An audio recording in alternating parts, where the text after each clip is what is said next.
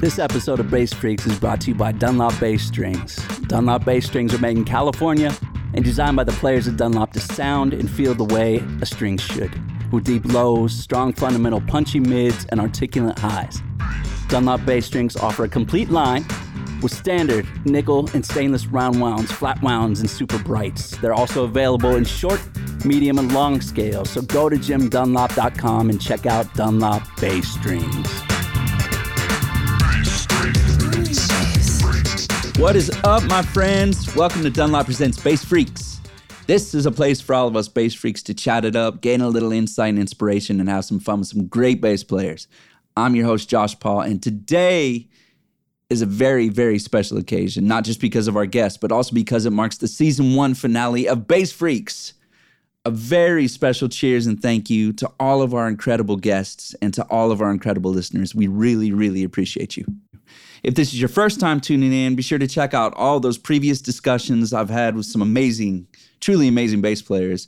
And for all of you who've been around with us since the beginning, thank you. And please spread the word and keep a lookout for season 2 because we will be back before you know it. Okay, now for today's guest, this is a man who needs no introduction whatsoever. He is a legend and we are extremely honored to have him, Mr. Marcus Miller. Welcome to Bass Freaks, man. Thank you so much for doing this. Oh, nice to be here, man. Bass Freaks. Bass Freaks. Yes, sir. How's everything going? You good? Everything's good, man. Just just starting to do some shows again, finally. And in the meantime, I've been writing music, doing some film and TV, composing, stuff like that.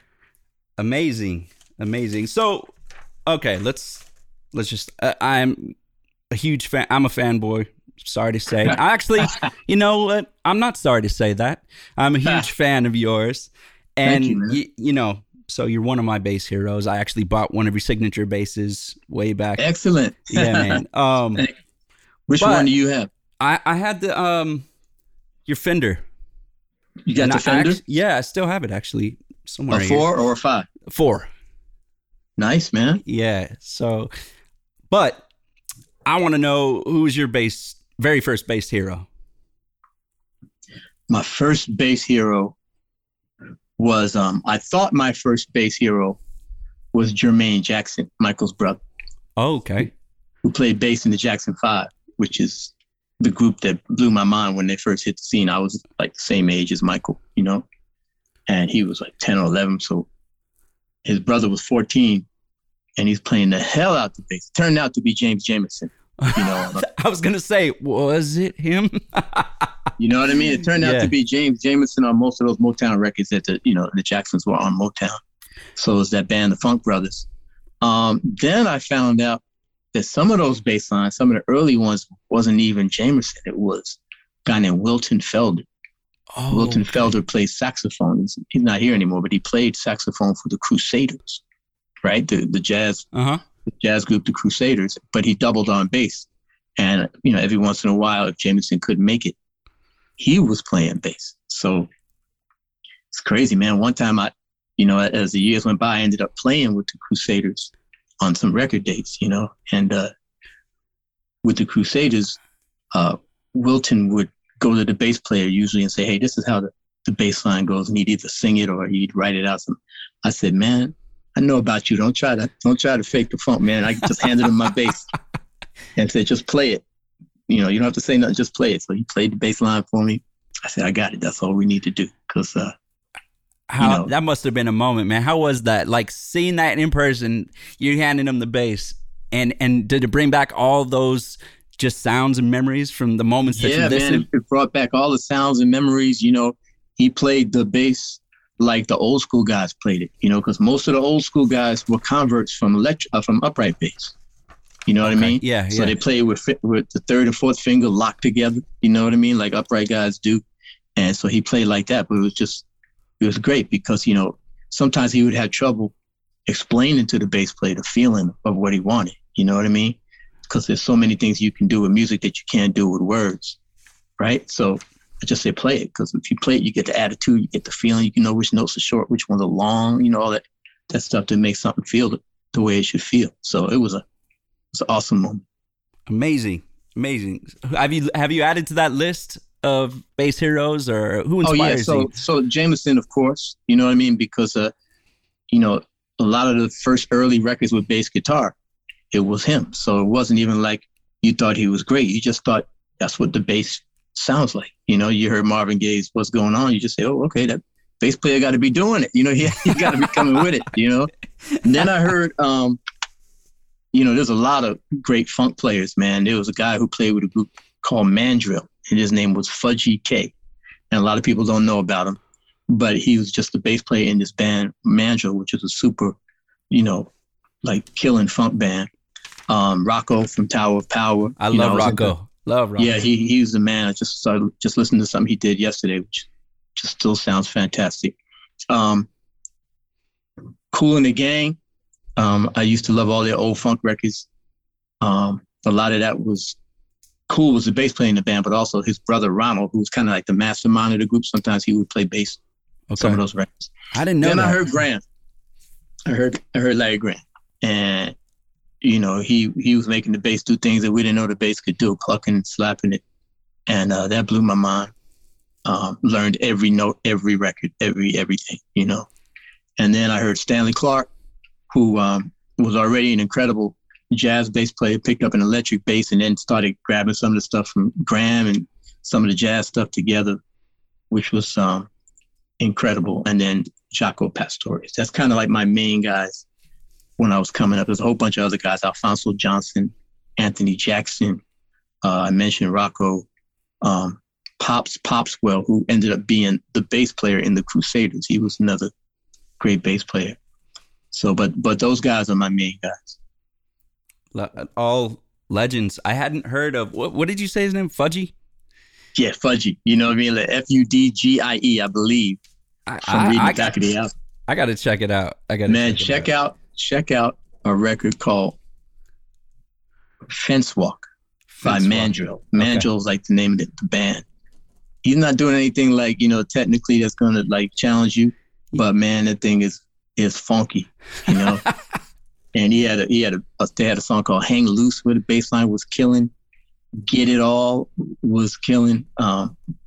Mandrill was a very underrated, awesome funk band. Amazing. I'm going to go check it out right after we do this. That's awesome. I love your sense of melody. Are you a singer as well? No, not really. I mean, I sing, but I work with Luther Vandross and Roberta Flack and Aretha Franklin, so I know better than to call myself a singer. But I work with them. I work with Luther a lot. We produced all his records and stuff. So man, I was in there working with him on his vocals, and so I read in one article that Jaco said he was trying to get his bass to sound like Frank Sinatra. Oh, wow. The way Frank Sinatra sang. So I said, okay, well then I'm gonna try to get my bass to sound like Stevie Wonder and Luther Vandross. Yes, you know what? I can hear that though. I mean, just you sing on the bass, and I have always loved that, and I've always felt the soul in each one of your notes. So, thank you. Yeah, Donny Hathaway. Thank you, Donny. Yes. Yeah, these are the guys, because there's so much phrasing. You know what I mean? A lot of guys who play rock or they play jazz, you know, you just play the note. But with blues and soul and R&B, how you play the note is really important. Slide from above it, slide from below it, play it behind the beat, vibrato, no vibrato. You know what I mean? All that stuff goes into it, and you start to check it out when you really focus on singers. That's amazing. Great advice too for bassists who can learn something and play the notes, but for some reason it just doesn't sound like what you're listening to. It's hard, man, because you know, what do bass players learn to do first? They learn to play on the beat. They learn to lock it in, right? And then when you're singing or you're soloing, everything doesn't necessarily, especially if you're playing a melody, it doesn't necessarily have to be on the beat. Sometimes you pull it back. Sometimes you pull it more back and then you catch up. That's why Larry Graham was so awesome, because he played a bass on the beat and he'd be singing behind the beat. you know? Yes. You know, Sting can do that too. Sting, you know? yes. Yes. I have tried to do that, and I cannot. So you got, you know, it's got to be, a lot of it is, one of the things has to be on automatic. So usually the bass, you got it so part of your body, that's just automatic. It's just going, you know? But it's harder on bass than it is on guitar because, you know, a lot of guitarists sing, but it's more strumming, you know? You don't hear like rhythm guitarists, you know, singing, you know, it's the guys that are going dang, dang, dang, dang, because that just goes on automatic and then you can sing however you need to sing, you know? But for Larry Graham to be like, you know, playing those syncopated bass lines and singing at the same time, that's a challenge. Yes, it is. I was going through some of the records that you actually played on just before this, and I was like, well, truly amazed. I mean, you worked with some of the hugest names in music. Is there anybody that you would like to work with that you haven't? I used to have a list. You know what I mean? Like, man, I can't wait to play with this guy, that guy. It's not really like that anymore for me. So did you check them off already, or? I checked most of them off. Nice. Yeah, man. I mean, the ones who were alive, at least. You know what I mean? Yeah. I would have loved to play with some of the great jazz guys from back in the day. You know, I got a cousin, my dad's cousin, who played piano in the 50s, jazz piano, and he played with Miles. He played with Wes Montgomery. You know, so I would have loved to have been able to sit in with my cousin. You know what I mean? And just show him that I was getting it together. You know, he passed when I was probably 11 or 12, so I wasn't even really playing at the time. But I'd have loved to maybe, you know, just at one of our family get-togethers, because the family, you know, my father's family was very musical, so they all used to get together and perform for each other. I would have loved to just surprise Wynton. His name was Wynton Kelly. I would have loved to just surprise him and show up with a bass and just kill it. You know what I mean? That's like a little fantasy I had, you know, and watch his eyebrows go up like, all right. I'm sure he'd be proud. But otherwise, man, I'm just looking to, you know, make some good music, man, and continue to grow, you know. All right. Have you ever been, and I keep saying it, and I apologize, but have you ever been starstruck? Because I am a little bit. I haven't met you before, and we're doing this virtually, so I really appreciate you taking the time. But yeah, have you ever been starstruck or intimidated? Let's see. First time with George Benson was pretty, whoa, that's George Benson. And first time with Miles Davis, of course. And you know what's funny, man, is like when you play with George Benson, he starts soloing. In the back of your head, you go, oh, here's another guy playing the Benson licks. Oh, no. That's really the real dude. You know what I mean? Or if you play with somebody whose sound is so familiar because everybody you know tries to play like him. Right. That when you play with the real guy, it's like shifts you out to say, wow, no, that's the real thing. So I experienced that with Miles. You know, I experienced that with Eric Clapton. You know what I mean? Like he starts playing, like you've been hearing guys trying to play like Clapton like your whole life. And you go, oh, wait, no, that's him. You know what I mean? Herbie Hancock. That's an incredible feeling.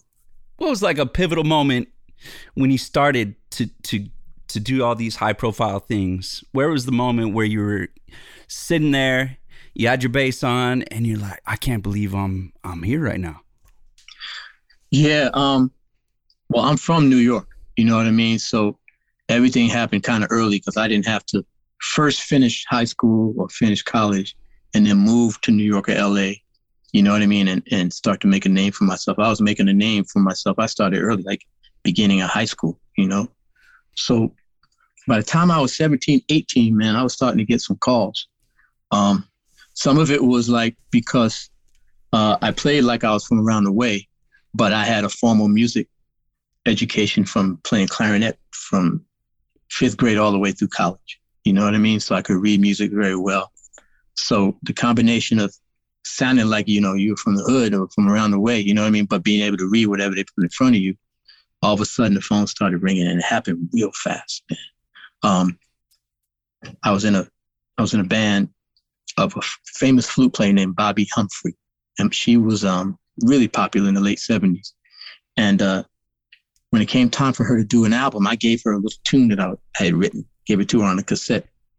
she liked the tune, and she said, I'd like to record this tune. I'm even going to ask the producer, Ralph McDonald, if he'll let you play bass on that tune. So I said, oh, sweet. He's probably going to say no, but yeah, thanks for asking. And she asked, and he said, okay, we'll try him out. So I came to the studio, man, and it was the top New York musicians on this session. It was Steve Gadd. You heard of Steve Gadd, right? Absolutely, yeah. And Anthony Jackson and Richard T. and Eric Gale. These are all the top guys. And Ralph said to the bass player, Anthony Jackson, hey, Anthony, get up. This kid's going to play this song. How did Anthony feel about that?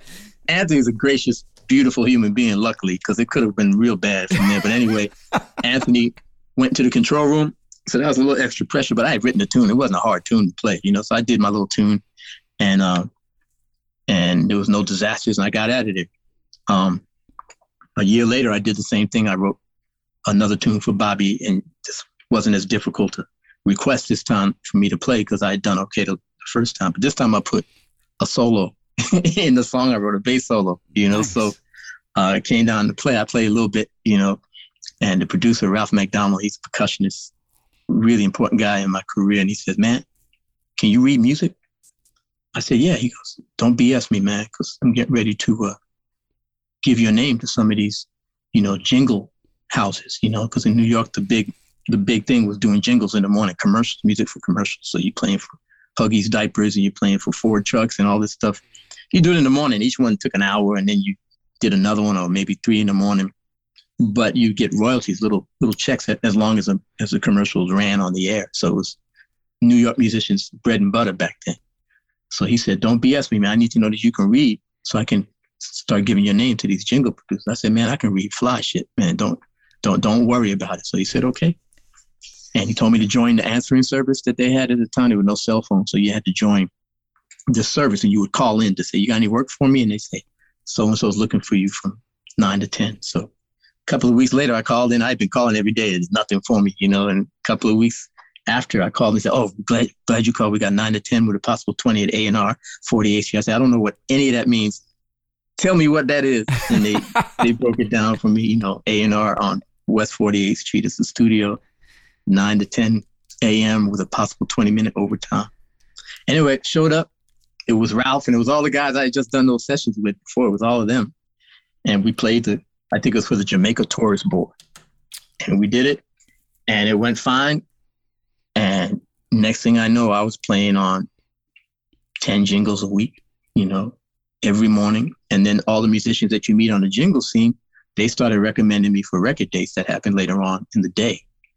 And man, within 2 months, man, I was working from 8, 9 in the morning till midnight on record dates and jingles, and then doing jazz gigs in the clubs in New York at night. So it happened really fast.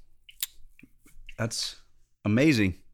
It really is. How old were you at the time? 18, 19. You know how music is, man.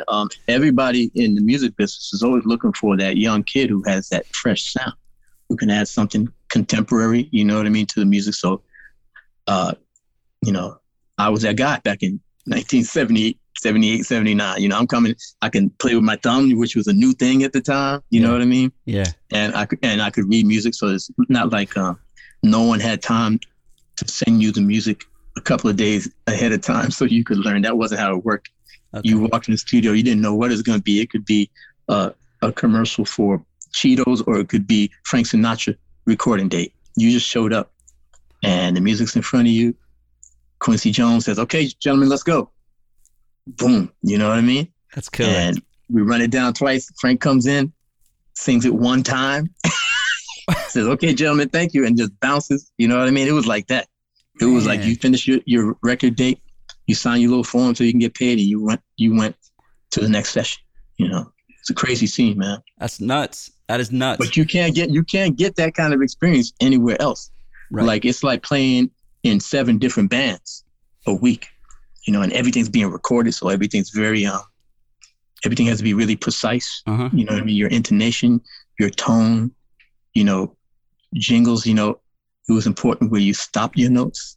Yeah. You're under the microscope for sure. Where you start them, but you had to stop certain things to make it feel the right way. Particularly at the end of the song, they would say, "Okay, gentlemen, last note, off on 2 because it had to come under 60 seconds. You know what I mean? Yeah. So we go, and the stop was almost as loud as the first note. You know what I mean? Yeah. It had to be precise. So it was a really good experience for me. So you're 18, 19 years old, doing all these sessions. You're making some mailbox money. And from then on, I'm assuming you start doing some touring and stuff and writing and producing.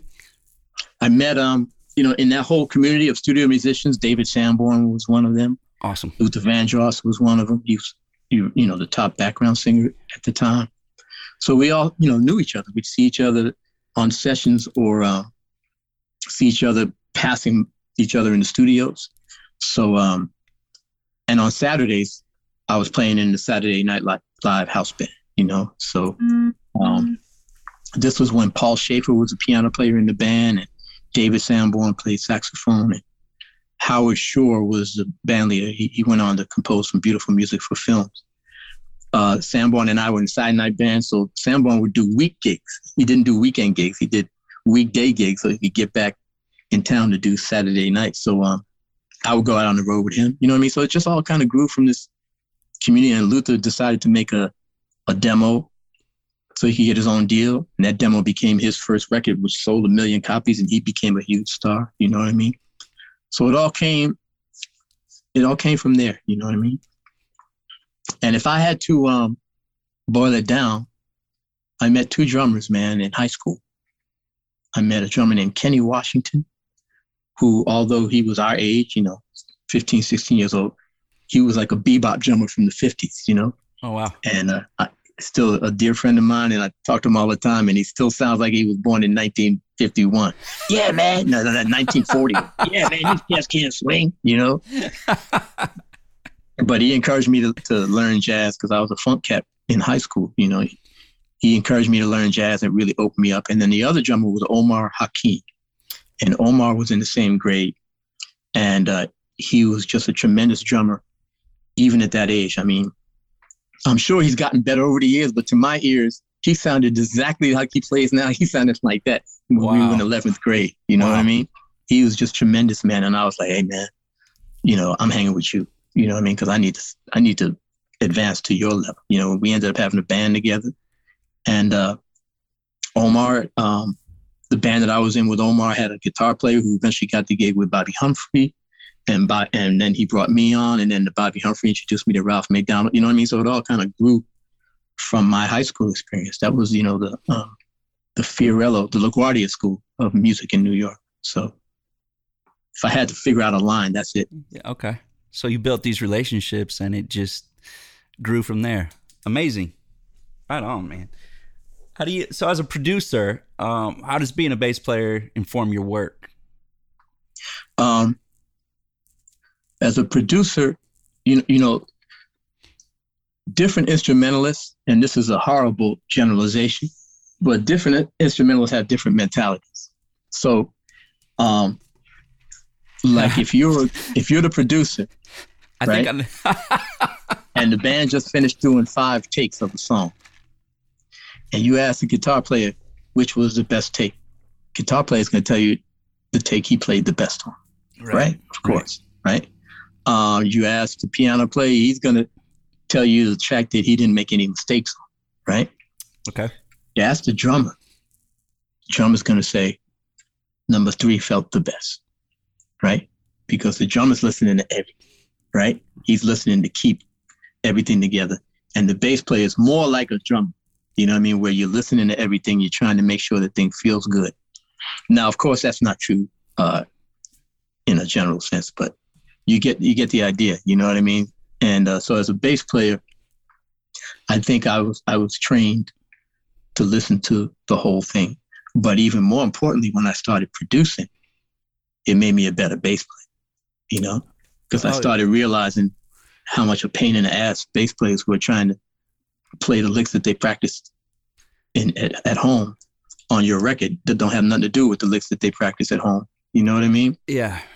Like I recognize, oh man, this guy, or this guy, he wanted to put this Afro-Cuban beat on this song, even though the song didn't call for it. You know what I mean? So you start to listen to the whole thing And as a bass player, you start trying to play stuff that works, stuff that helps the song. If you can make it cool and impressive, that's cool.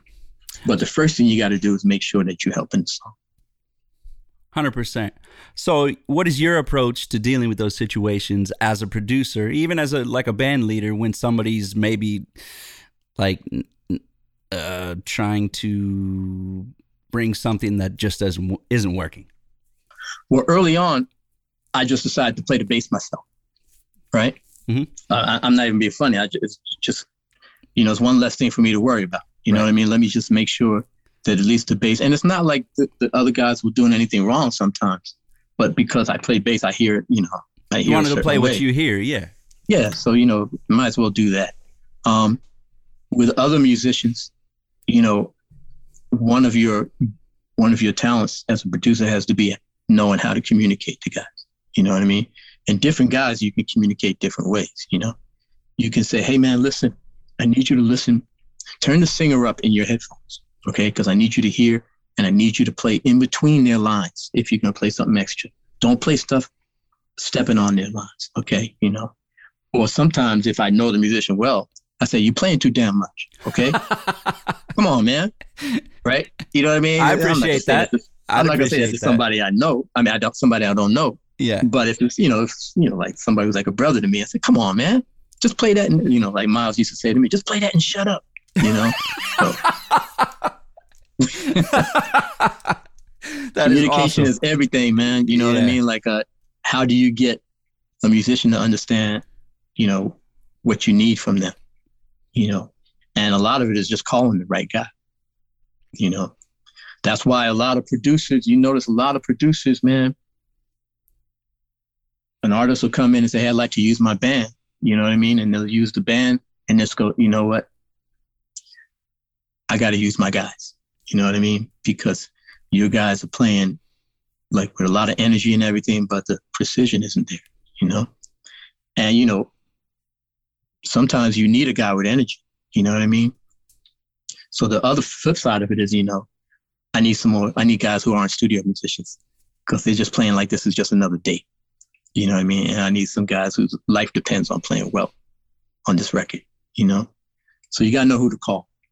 Was it difficult to go from being a session bassist and producer to being an artist? Yeah. I don't know if it's difficult, but, as a session bassist, you had to be able to switch heads. Okay. I'm playing on a Carly Simon record. I'm playing on an Elton John record. I'm playing with Sly and Robbie, a reggae record. I'm playing with McCoy Tyner, a jazz record. You know what I mean? That was what life was like. Grover Washington Jr., Roberta Flack, Whitney Houston, Mariah Carey. So you had to switch heads and figure out what was right for each of these dates. It's exactly the opposite as an artist. You got to decide who you are, and you got to come with a real clear point of view. Like, this is what I'm about. And if you buy my music, it's because you want to hear this point of view. That's why everybody knows me for like playing with my thumb. You know what I mean? Because when I started doing my own records, I said, okay, I play a lot of different styles, but this is the one that has the most clear identity, because it's full frequency, playing with your thumb is full frequency. Yeah. You can get it. It can grab attention. It can grab your ear, So I decided when I made a couple of records where I was still trying to find myself. But once I settled in, I said, I'm going to use this sound as my solo voice, as my artist voice. And I'll do other things. I still play on other people's records from time to time. But when I make Marcus Miller records, I'm going to use that as the anchor, that sound. And I'll change things. And I played, fretless bass and all sorts of basses on my album. But the ones that, the kids are going to put on YouTube are going to be the ones where I'm, playing with my thumb. How important do you think it is for young bass players to try and find their identity and their sound? It depends on what you want to do. Like some guys are not going to be musicians. So if you can play just like Victor Wooten, you're going to be a star in your neighborhood and you're going to be very, very comfortable doing what you're doing. Nothing wrong with that. If you want to be a studio musician, you got to learn how to play like different styles. You got to have a clear bass sound, a solid bass sound. Doesn't mean that everybody's going to recognize it's you, but you'll get, there's a lot of studio bass players who you don't recognize who it is, but they work all the time. If you want to be a bass solo artist, okay, that's another thing. You need to, or just an artist at all, you need to find a unique, hopefully you have a unique point of view. You need to figure out how to express that point of view. And it's tough, man, because if you find it, right? If you find a unique sound and it resonates, people like it, and you can figure out how to make music around it, that's a win. But man, there's so many guys who have unique sounds and everybody goes, hey man, that's great, but I don't need it. Good luck with your solo career. And if that doesn't jump off, you're out there by yourself, Right. Imagine how many bass players in the early 70s insisted on playing fretless bass only, right? Insisted on using their back pickup only and just never got anywhere because people were like, dude, there's already like Jaco. Sound like you're playing guitar. No, I'm talking about before Jaco. Oh, before, okay. You know what I mean? Yeah. Like they're like, hey man, there's no place for that in our band. Jaco just, first of all, he was so supremely talented. Yeah. That, he put it across, but he's 1 in a million. Right. Right? He's 1 in a million.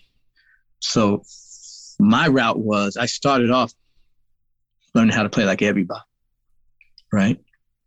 And then when I realized I was at a certain point in my career and I could probably go further if I could develop a clearly identifiable sound, that's when I said, okay, which one of these sounds that I have now is the one that I want to go with?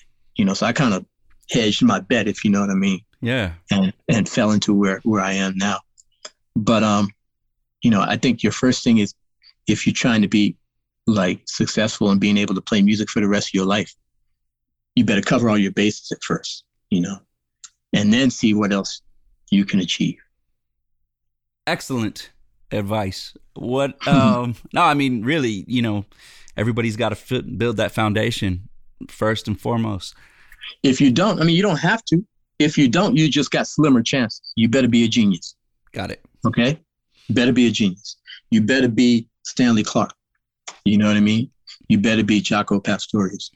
But if you cover all your bases, you can stay in the game and maybe you'll eventually develop a sound that people are feeling, Yeah. What made you decide to even be an artist? The one thing about being a sideman is you live by your telephone. Right? Yes, truth. And, excuse me, people love to find the new thing, right? Just like they found me when I was 18, 19. So I wasn't going to sit around and wait for myself to be the old guy. They got a saying, man. A studio musician told me this joke. He said, see if I can get it right. He said, there's 4 stages to being a studio musician. Who's Marcus Miller? Get me Marcus Miller. Get me a young Marcus Miller. Who's Marcus Miller? That's the life of a studio musician, I love that. So after stage 2, I was like, oh, hell no. I'm make my own records, try to create my own opportunities, That's so smart. And you did it.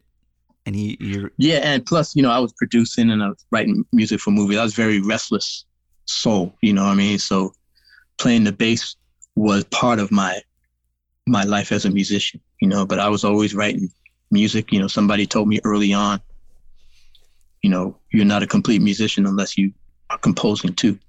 Right. Which is not necessarily true, but somebody told me that when I was young enough to believe it, and I jumped into it. So I started writing music, composing, arranging, and I was always the youngest guy in the band, but I could hear everybody's parts. So I'd start to, quietly suggest, maybe you should play this instead of that. You know what I mean? And stuff sounded better. So people started giving me that role. And so producing and arranging, I've been doing that as long as I've been playing bass. Got you. That's amazing. As a young lad, I started off playing drums, and I worked with Don Henley as a kid. I was in his Boys of Summer video. I was the little kid playing drums. I don't know if you remember that. Yeah. So And he what year was that, man? That was 1985. 85. Yeah, I was 8 years old. Wow. So, yeah. So, but I remember one of the things that he told me, he was always very kind to myself and my family, but he always told me, you got to play something aside from drums because you're never going to make any money just playing drums. You got to write music. You got to learn other instruments. So I picked up the bass, and I can play guitar and keys and stuff like that too, but I'm a bass player. But I do always remember that advice, and I think it's definitely relevant. I was just, one of my heroes as a kid was a baseball player, Willie Mays. You ever heard of Willie Mays? Mm-hmm. Yes. And Willie Mays, we all knew him as one of the greatest center fielders ever. And he was a great hitter, But when you listen to him tell the story, he said, oh, yeah, I was a pitcher. I was a catcher. I was a first baseman. I played every position. And my dad told me I had to learn every position because you need to know what is going through their minds, what their responsibility is. It'll make you a better center field, And it's the same thing, man. When I was a kid, I would sit, we had a school orchestra. I would forget my mouthpiece, my clarinet mouthpiece. I would forget it on purpose. Because your punishment, if you forget your mouthpiece, was he'd make you sit in the percussion section. I love that. You know what I mean? I'm like, yeah, punish me. You know what I mean? I'm playing and then sometimes I sit with the brass players just to see what was like in the back of the orchestra. It's clarinets, you play right under the conductor's arms. You know what I mean? So you got to be right. But in the back, they're having a party back there. You know what I mean? Yeah, man. So, man, it was like just to get to know everybody's mentality and what it's like to play the instrument was fascinating to me, man. So by the time I started producing, man, I played a horn. I can talk to a horn player in his language. I can talk to a piano player in their language. So I think it made me a better musician. So let's go back to your kind of your signature sound. Your 77 Fender Jazz. It's been your main bass for years, right? Mm-hmm. What do you think is so special about that bass to you? Well, the important words are to you. You know what I mean? Because when I was looking to buy a bass in 1977, everyone was saying, the 70s Fender basses are horrible. They put too much lacquer on them. They're too thick. They're too heavy. Leo Fender had sold Fender maybe 10 years earlier, 8 to 10 years earlier to CBS. So it's a big corporation now. Don't get a 70s bass, man. If you can find a 60s bass, that's the real thing. But I'm like 17 years old. I don't want a used bass. I want one shiny in the case. You know what I mean? So I got a new jazz bass, 1977. Had a maple neck because the maple neck looked flyer than the brown neck. You know what I mean? The light colored neck looked cool. That's why I got it. There was only simple as that 2 or 3 basses that you had a choice of back in 1977. You get a Fender, you get a Gibson, or if you play rock, you might get a Rickenbacker. You know what I mean? Yeah. But that was it. So it was a pretty easy choice. And I played it, man, and got into studio work. Roger Sadowski, who was doing the guitar technician stuff for a lot of studio cats, suggested I put an onboard preamp because that way I could dial in a more complete sound, because if you play a passive bass, even though you think you're playing passive, once that sound gets to the engineer, he's going to start twisting knobs. You don't even realize it. You know what I mean? You think, oh, man, I play passive. Yeah, sure you do, buddy. Go in the control room and look and see what the engineer's doing to your sound, So, but the preamp gave me more control so I could get a good sound. And the engineer, I said, what are you doing to the bass? He said, I'm not doing anything. I'm just adding a little compression to it, And so that was the beginning. Everything else on the bass is stock Fender pickups. Oh, the badass bridge. Okay. Somebody told me this, you can get more sustain out of a badass bridge. So put a badass bridge, put the preamp in, and that was it. Everything else is stock. But what I did do is once I got a setting on the bass that worked, yeah, I never changed it. Oh, wow. Okay. I never changed. I didn't realize you should probably change it for different things, you know. So I'm playing with my fingers, I'm playing with my thumb. And I realized with my fingers, the notes weren't jumping off the bass the way I wanted them to, right? It's probably because I had a good amount of bass added in my preamp. Mm-hmm. And so it was kind of scooping out the mid-range by default, you know? Yeah.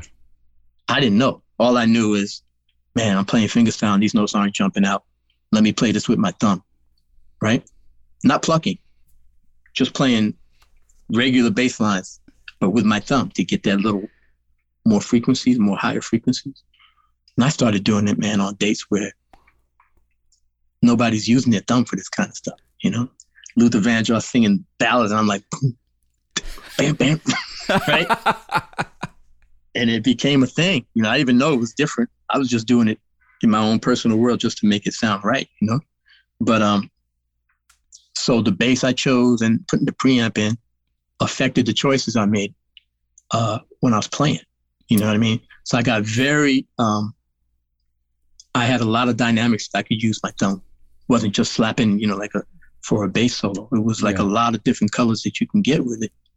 And I use those colors because my bass was encouraging me to do that, you know? Right. That's so interesting. You were adapting to make it work. Whatever you had to do.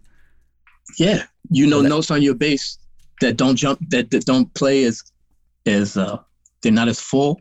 Uh-huh. You know, like that classic C on your G string, you know, that lasts for like, you know, 1/10 of a second before it dies out. You know what I mean? Yeah. Well, I use that note every once in a while, knowing it's not going to last so long, you know, if you need it, you know. Otherwise, you play it on your D string, you know. So if you keep changing instruments, you know, you don't have to make decisions. You don't have to make choices, you know. Oh, this is that. Let me switch to my other bass and playing it. It's real easy to do it. But I was trying to make everything happen on the jazz bass, on my particular jazz bass. So I think that gave me more tools in my hands, you know? Right. That's awesome. What about strings? Stanley Clarke, I was using flat wounds like everybody back in the day. Uh-huh. And then I asked the guy at the music store, how do I sound like Stanley Clarke? And he said, here, take these roto sounds. It didn't make me sound like Stanley Clarke, but, you know, I kind of stayed with it. And so I kind of gravitated to the round wound string. You know, I used rotos for a while. Dean Markley, you know, was a great string. Then DR for a very long time. DR, and now I use Dunlops, but they're all round wound, you know what I mean? And then, again, because I didn't feel like carrying 3 basses on my back through the streets of New York, I had to figure out how to get a flat wound sound when necessary. So I would start using mutant techniques, you know what I mean? Like or shoot, man, I was sticking toilet paper under my strings, you know, so I could play fingerstyle and still get a deader sound, you know? Okay. And you've got to use Downey. I don't remember which one. Oh, you're not messing around. You actually did. No. I actually stuffed toilet paper under the strings. I don't know what brand it was. I'm just joking about that. But yeah, you know what I mean? Like, yeah, man, if you hear a record by David Sanborn called Up Front, really cool record, and you hear the first song, man, I'm just playing like, you know, strings are dead and thumpy, you know what I mean? That's a toilet paper bass right there, you know. I love it. I love that, man. The toilet paper bass. I need that sound. I need that toilet paper sound, man. Hey, you know, because, you know, the old Fender basses, they had mutes underneath those pickup covers. You know, they had foam or felt or whatever it was sitting on the strings, you know, so. Yeah. I actually use Dunlop strings as well, but how did you come to use those strings? I was looking for, you know, I've been using DRs for a long time, and then I said, I want something a little bit more growly, you know, and Daryl Anders asked me to check out these strings, you know, and, you know, they were really just getting into making strings on a big level, you know what I mean? So they were like tell me what's wrong with this string. You know, tell me how it works on the battlefield. Yeah, you know? yeah. And I really dig them, man. They really give you a little bit more edge. You know what I mean? I was playing in the 80s through the 90s. You know, you got it like it was a smooth sound. You know what I mean? And okay, enough of that. You know, let's try to get a little bit more angry here. You know, and so I like the growl. I like the growl, man. the growl is good. Exactly. Exactly. So we spoke about your basses and some strings and technique. I mean, those are parts of the, I guess, ingredients to your signature sound. Mm-hmm. Is there anything else that you absolutely have to have that goes into the recipe? To be honest with you, man, you know, it really all comes down to your choice, what you actually play. You know what I mean? Mm-hmm. Those are the tools, you know, and they definitely do help. You know, you don't want to be playing some great stuff and nobody can understand what you're playing because your bass isn't clear. Right. But like I told you, man, I learned my bass. You know, I learned the pluses and the minuses of my bass, my particular instrument, you know, and that really helped me. You know, really, I started, you know, I said, ooh, I really know what will work right here because I know my bass does this. You know what I mean? And that really helps. You got to get a good sound, but then you got to play something cool in the end. Right. Very cool. All right, let's move over to you said you were doing a lot of film scoring, which I think is exciting. Most people, or a lot of people, don't know that you've done a lot of it. How'd you get into it? End of the 80s, a guy named Reginald Hudlin was just graduating from film school. And, you know, at the end of film school, you have to do like a short film as part of your graduation thesis. And so his little short film, you know, he sent it to some movie companies after he graduated, and New Line Cinema, which was just starting, they picked it up. And so they said, we want to make a full feature film out of this. So he called me. He said, look, man, I've been listening to your music, you know, and I think you'd be great. I'd love for you to do it. I said, man, I really haven't done a lot of film work. You know, I did some stuff with Miles, but it was just songs that they placed in the film as opposed to writing music specifically for the underscore of the film. He said, nah, man, you'll be fine. He sent me like a VHS player, you know, with VHS tapes, you know? Yeah. And I just watched the film on TV and started writing music and didn't really know what I was doing, but I just tried to kind of write what I thought would be appropriate. And he came in, man, he said, man, this is fantastic, but I can't hear anything my actors are saying. I kind of overdid it, you know what I mean? I got you. A little bit, you know?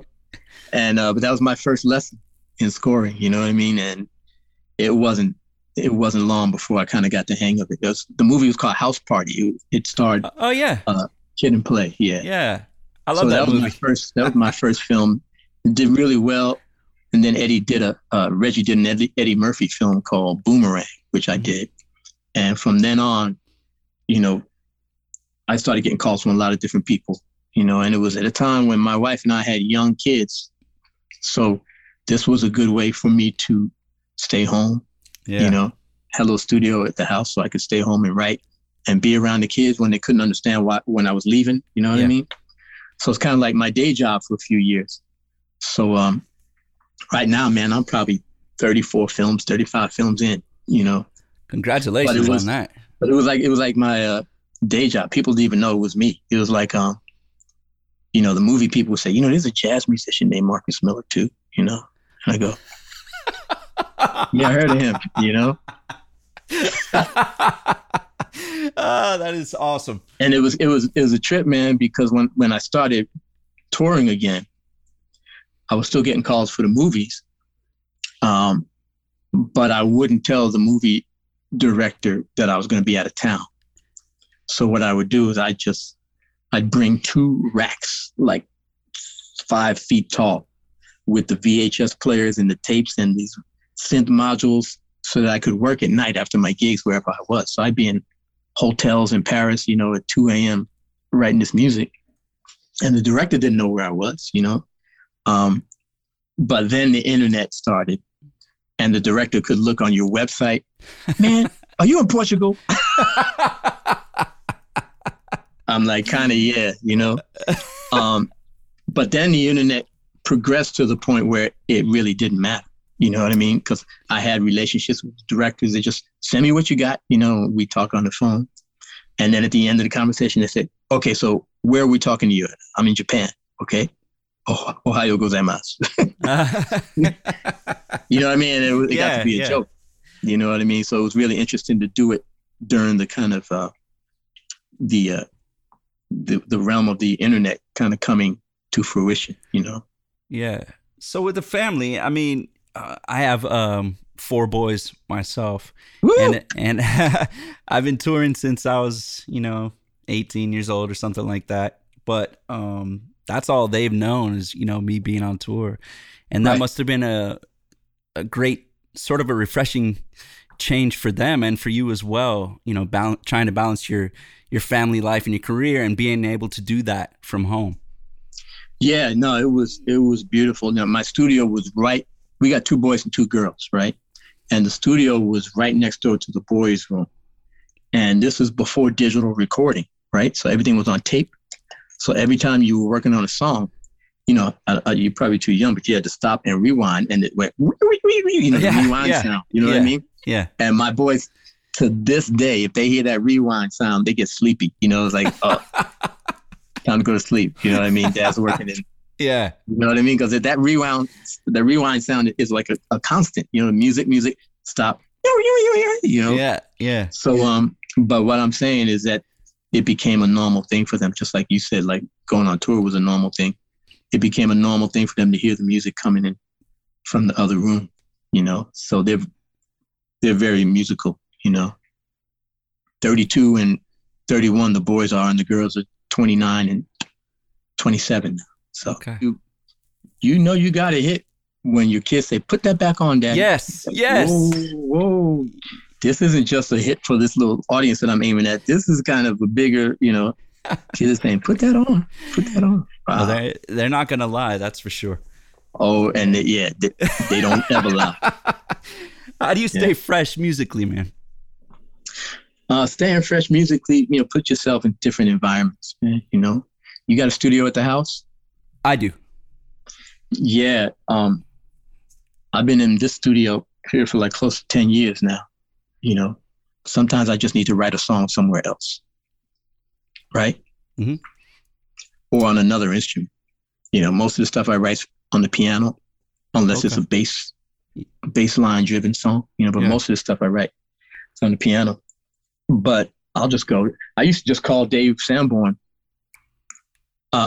Can I come to your house and write on your piano? The piano was good, but it wasn't the piano. It was just a different environment, different things hitting you, different sound of the room. You know what I mean? You just try to get freshness wherever you can find freshness. You hear a beat, you go, oh man, that's an old beat. That's from 1967. You know what I mean? Let me put that 67 beat up and see if I come up with something, Surrounding yourself with different musicians. About 7 years ago, I completely changed my band, and got a bunch of younger guys who came with a different head. You know what I mean? And so even when we were playing the same music, they approached it differently. And as a band leader, I tried not to put any handcuffs on them. Say, come on, man, let me see what you got with this, And that keeps your music changing, I bet they were stoked for that. I bet they're happy about that. Yeah, and then there's a lot of really talented people on the bass these days. Playing with all sorts of really good technique. A lot of it is because they can finally see how other bass players are doing things. When I was coming up, you couldn't see anything. You're 12 years old, you're too young to go to the concerts. And even if you can go to the concerts, you're so far in the back, you can't see what Stanley Clarke, what his fingers are doing. You know what I mean? So you had to use your ears, man. You sit there with the turntable, and we got to be experts with the needle, like a DJ, where you could drop the needle right at that bass lick that you're trying to learn over and over again, And so what I find is that a lot of young musician technique is off the chain, ears suck. You know what I mean? Yeah. Because they've never had to actually listen and try to figure out what's going on. You know what I mean? They've only seen it. And while that allows you to do a lot of things that you wouldn't be able to get to, you know what I mean? Because some of the stuff is hard to hear, but we had to really rely on our ears, you know? What's challenging you musically these days? Anything? Musically, I'm still working on my articulation, making sure my ideas, especially when I'm improvising, making sure my ideas are clear. My sentences are clear. They start when I want them to start, and they stop when I want them to stop. Not when my fingers say, oh, I don't have any more strings. In other words, trying not to play from my fingers. I'm trying to play from my head, from my ears, you know, and have enough technique to play what I imagine. Okay. You know, when we were kids, young musicians, after the jam session, we'd sit in somebody's car and we'd trade scatting licks, right? The radio would be on, right? And it's playing, and we'd be scatting to the radio, and we trade licks, trying to cut each other with inventiveness, with creativity. Like, this doesn't have anything to do with what I can reach on my instrument. This has to do with my imagination. Got you. And so, you know, what, you know, if you're an improviser, you know, I mean, it's not, I don't improvise everything, but when you're improvising, it's about imagining what could be cool right here and instantly knowing how to get to it. Like we're talking. You know what I mean? I got an idea in my head. I got to put words together to express it to you, right? Right. And you got an idea in your head when you're soloing, you got to figure out, okay, what scale is that I'm here, you know? And how do I finger that? You know, how do I articulate? How do I execute it, you know? And so I'm working on that all the time. Get a beat going. Sometimes I'll sing and play, you know, like George Benson, you know what I mean? Yeah, man. I'll sing and play just to connect the ideas to my fingers, you know, and then just making sure my sound is clear, making sure that, because I don't really practice thumb stuff, you know, I practice everything else, you know, but every once in a while I say, oh man, better practice the thumb stuff because you're going to get halfway through the show and your shoulders start going, hey man, what you doing, man? Oh man. What brings you joy, man? What brings me joy, man, is realizing that we're in the joy business. You know, I realize it after every show. Man, you see the looks on people's faces, man, and you just realize, you know, a lot of artists say, I'm an artist, I'm not an entertainer. Dude, if you're on a stage and there are people who are paying to see you, there's a level of entertainment in what you do. Now, are you solely trying to entertain people without any kind of standards about what you're doing? You know, hopefully it's a lot about you expressing yourself. But in the end of the day, man, if people are yelling and screaming, you're bringing joy, man, in a world that sometimes needs some. You know, that sounds corny, but it's true. It's not corny. It's true. You know, and you meet people, because I was a studio musician. I was telling you, man, I was a studio musician for close to 30 years. And I never connected with the audience. I finished the record, moved on to the next record, never left New York, right? When I finally started doing my own gigs, I finally started meeting the people who have been listening to this music all these years and having them tell you stories about what this record meant, you know, what you mean to them, you know. And, you know, people tell me I mean really special things to them to the point where I don't want them to meet the real me. You know what I mean? Because I could never live up to that mess. You know what I mean? Okay, you think I'm this guy? Okay, see you later. Keep thinking that, you know? Yeah. But you realize, man, music is really powerful, you know? And sometimes you got to be careful to start to get too heavy. You know what I mean? Once you realize the power of music, you know, okay, well, this song is going to, you know, create peace in the world. This song, you know, okay, that's cool. But, you know, you got to remember why you got into music too, which is like, this is cool. This makes me feel good. This makes people feel good. You know what I mean? So I try to keep that balance. I dig that, man. I dig that. Finally, what advice do you have for some young players out there? Any player. Yeah, for players, I would try to stay in touch with why you started playing music, you know, or more importantly, try to stay in touch with what drew you to music. You know, what made you go, oh man, I like that, you know, like I saw that first bass player, man, he's playing with them lines and went, and he was going down the neck, and that stuff looked so cool, man. I was like, yo, I gotta do that, you know. And you got to keep that spark, you know. You got to keep that joy, and remember that, particularly if you're starting to get paid for what you do, there's so many people who would love to trade places with you, you know, who would love to be able to make a living playing music, you know. So you got to keep that in mind, man, you know, especially you guys out there on the road complaining because the hotel doesn't have good internet, you know what I mean, or whatever it is that you're complaining about, man. I know a lot of people, man, in their office cubicles right now who would gladly trade with you. They get a mobile internet plan, by the way, okay? But they would gladly trade with you. You know what I mean? So keep that in mind, man. Keep in mind that you're in a special group, you know? That is a very refreshing reminder and much appreciated, and some great advice. Man, I really do appreciate you, and I really appreciate you taking the time to be on here. No problem, man. It's my pleasure. My pleasure. That is our show for today. I really want to send a big thank you to all of our guests that have so graciously come on and shared their stories, experience, expertise, and passion for the bass and music. And a huge thank you to Dunlop and the Bass Freaks team for really digging in and putting in some serious time and effort to make this podcast come to life. It has been an absolute pleasure to be able to work on this with you guys. And finally, thank you so much again to everyone out there that has given us your time and your ear. We hope that this has been a source of inspiration, information, and entertainment for you, and truly hope that you've enjoyed all the episodes so far. On behalf of the entire Bass Freaks team, thank you so much for joining us. Stay healthy and kind, spread love, good vibes and inspiration, and remember, you got this. Follow your path and just play.